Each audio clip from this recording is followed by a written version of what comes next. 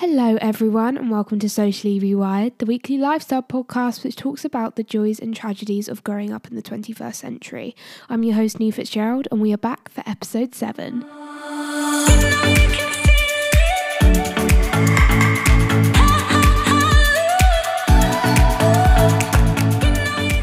Hello everyone, how are we all doing? As you can tell by the sound of my voice, my very nasally voice, I am ill currently, which is just wonderful for recording a podcast, so I'm so sorry if it doesn't sound great. I do apologize, but I hope everyone else is well. How's your week been? Anything exciting happen? Any drama going on in your life? Good drama, I hope, like the interesting kind of drama, not like the sad drama. God, this might turn into like an ASMR podcast where I just whisper the whole time, because I don't know what's better, like my whisper voice, like this voice, or this like nasally groany voice. So I might switch between the two, see how we feel. But anyway, enough of that. Now I've got that cleared out the way. The weather is looking pretty hopeful, especially for next week or so, which is great because I actually have a week off and I want to be able to like go out and not be stuck inside. So that's great. God, how British of me to bring up the weather in like the first 3 minutes of this podcast. Anyway, I'm planning to go to Brighton later next week, which should be fun. Very overdue. I love Brighton. Something so homely yet foreign about it. I don't know. It's one of my favourite places. Probably tops London even. I will always remember the first time my parents took me to Brighton, because it was actually the first video I ever made and the reason I started YouTube. So I owe Brighton a lot, really. So if anyone has got any Brighton recommendations, anywhere to go and chill, let me know. Also, can we all believe it's basically June? Like, what, halfway through 2021? When did that happen? This year's summer is going to be unforgettable. Ooh, speaking of being halfway through things, we are halfway through this season. Can you actually believe it? It feels like yesterday I announced that I was making a podcast and now we've made nearly 20 episodes. That is crazy. Oh my God, I can't believe that. Recently, I have been spending a lot of time in bed because I've been ill.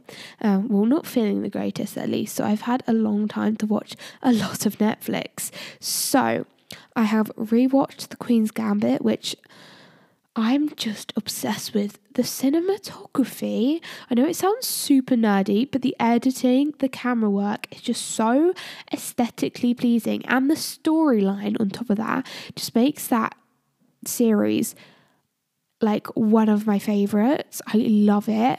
If you haven't watched that yet, I mean, you're missing out really, to be honest.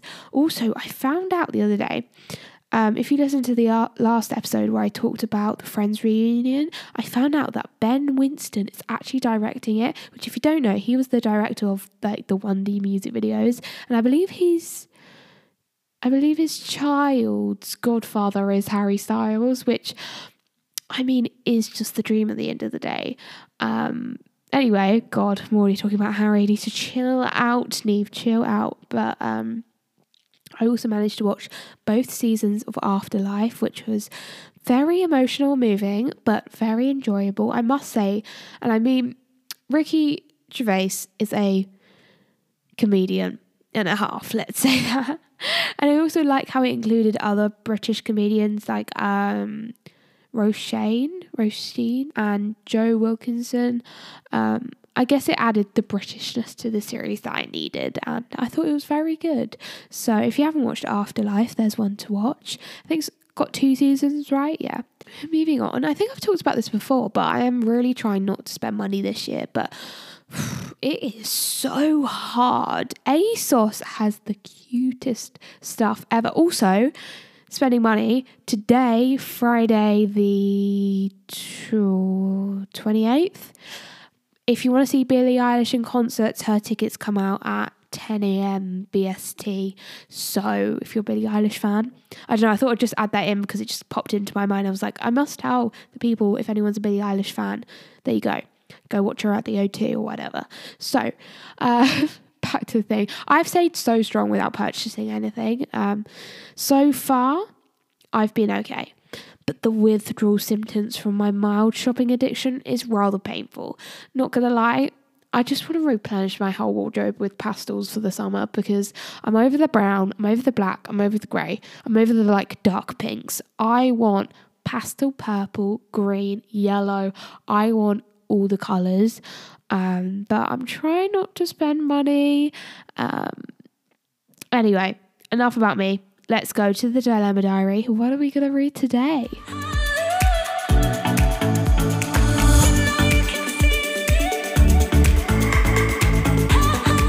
The Dilemma Diary is a segment on the show where I delve into your dilemmas in which you've sent in. If you'd like to send in a dilemma, you can do so via the anonymous form linked in the description of this podcast.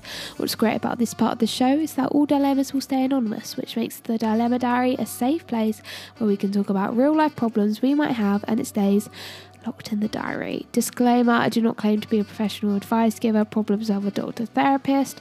I'm actually far from the sort, which means please take what I say with a pinch of salt. Do get a second professional opinion on everything I talk about. Okay, let's go to the first dilemma.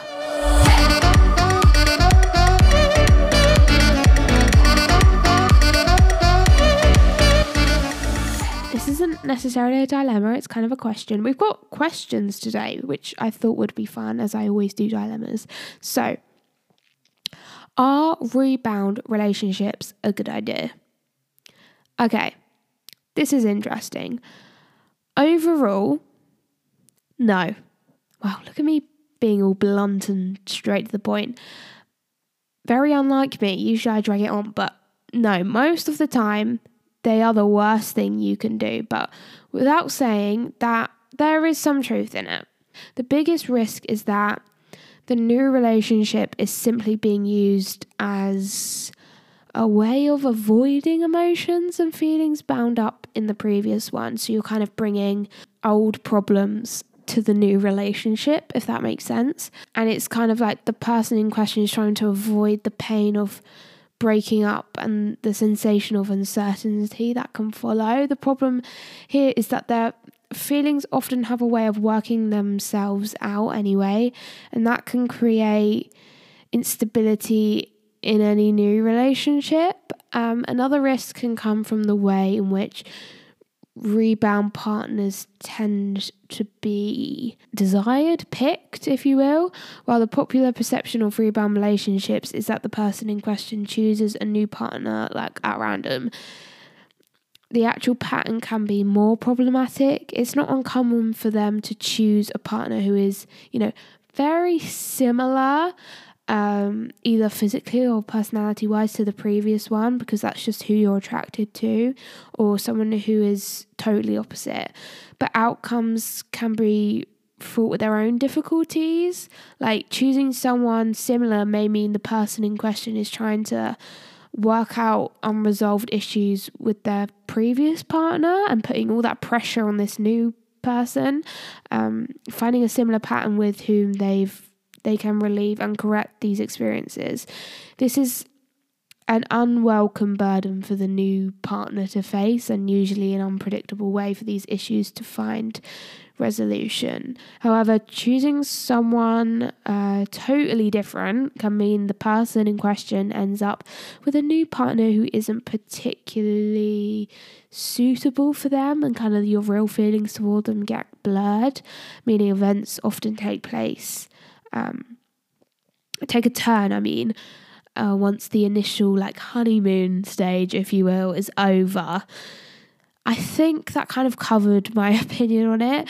I very much have a do what you like attitude, but I just think it hurts too much to, drag someone into a relationship and kind of make yourself believe you're falling in love again when really you've got so many issues to solve. So yeah, overall, I don't think rebound relationships are a good idea.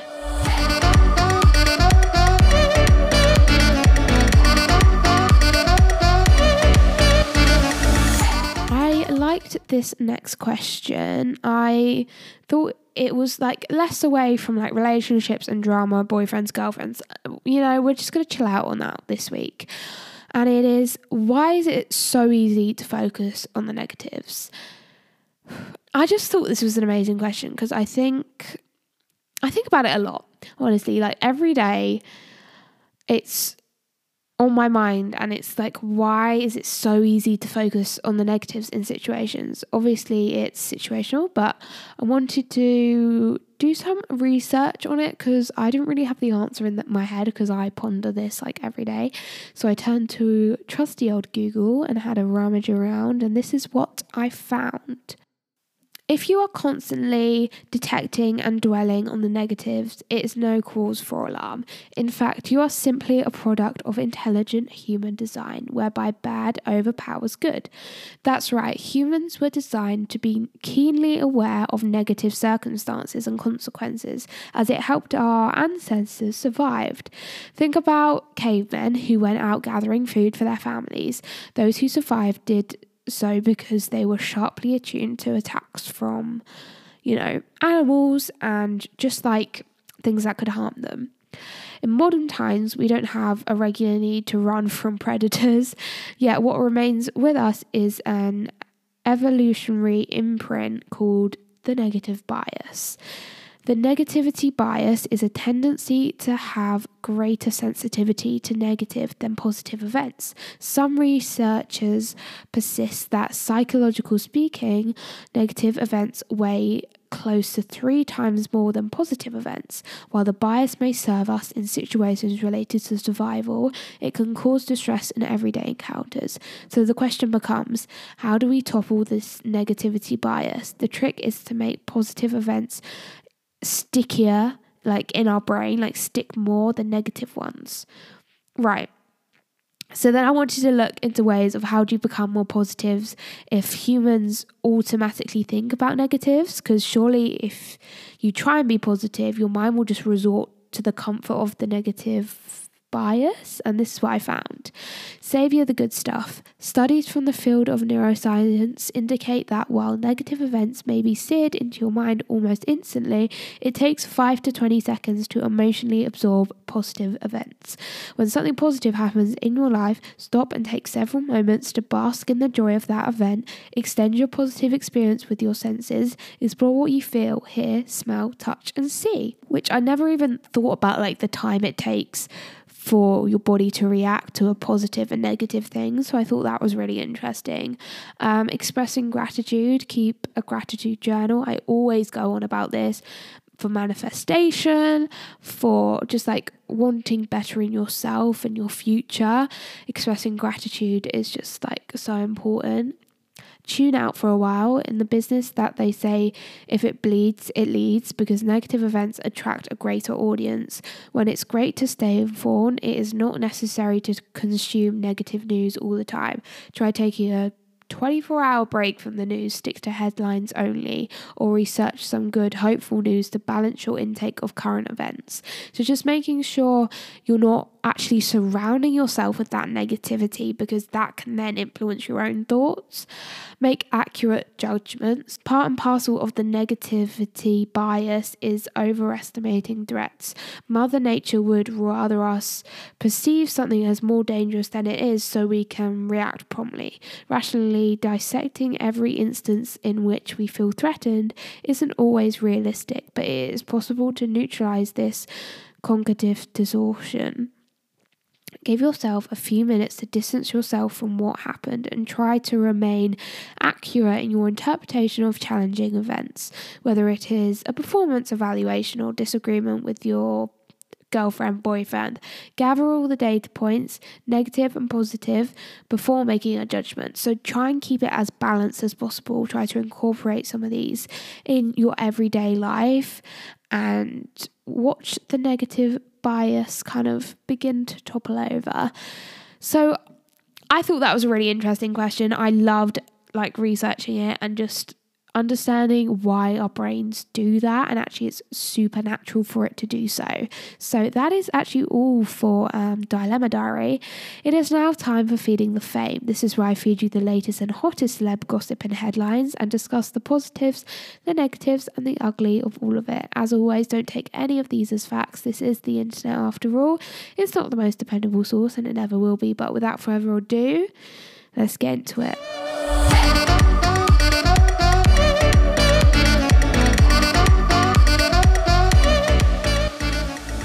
If you listened to the last episode, we talked about how Ariana Grande had been rumoured to have tied the knot to now husband Dalton Gomez, in which she declared those rumours to be true by posting her looking gorgeous in her beautiful wedding dress.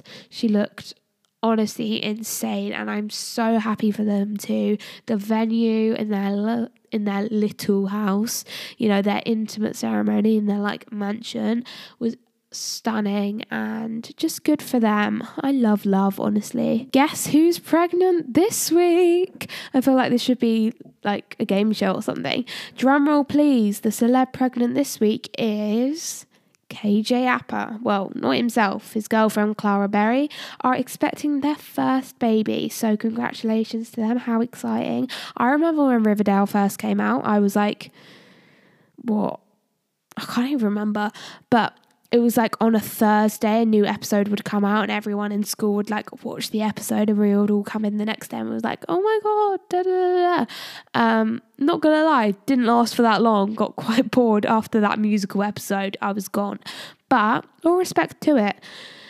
Love Island will finally return for the 2021 season on Monday the 28th of June 2021. How exciting. I wonder who's going to be on. Although I do feel like people only go on Love Island nowadays because they know they can get a large following and earn too much money. I'm not saying everyone, but I feel like that's the incentive these days, and the whole love thing kind of comes second. Don't get me wrong, I will still be watching it because whether it's fake or not, it's entertainment.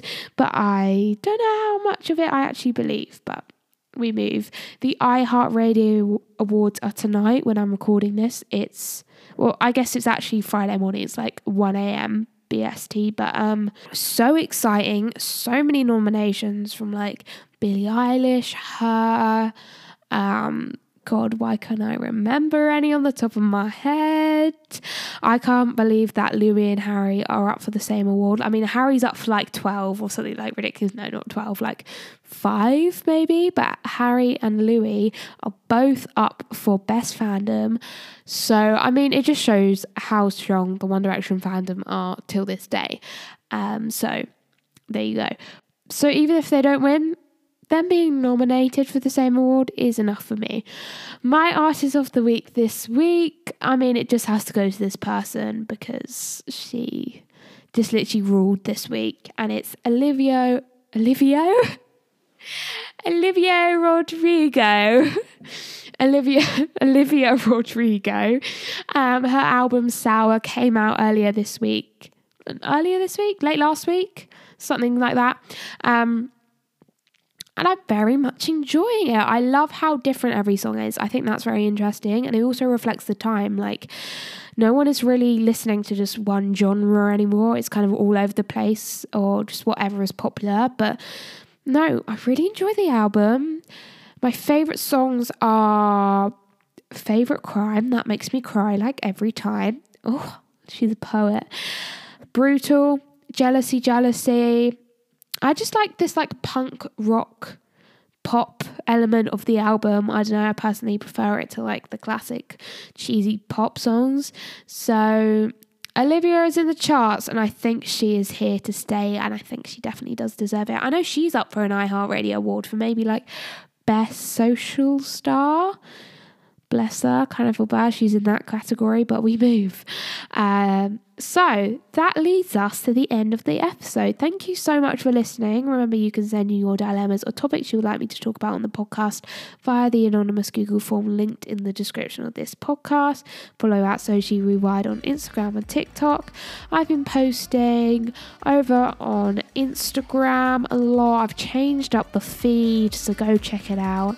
And I'll see you in the next episode. Have a wonderful week. Goodbye.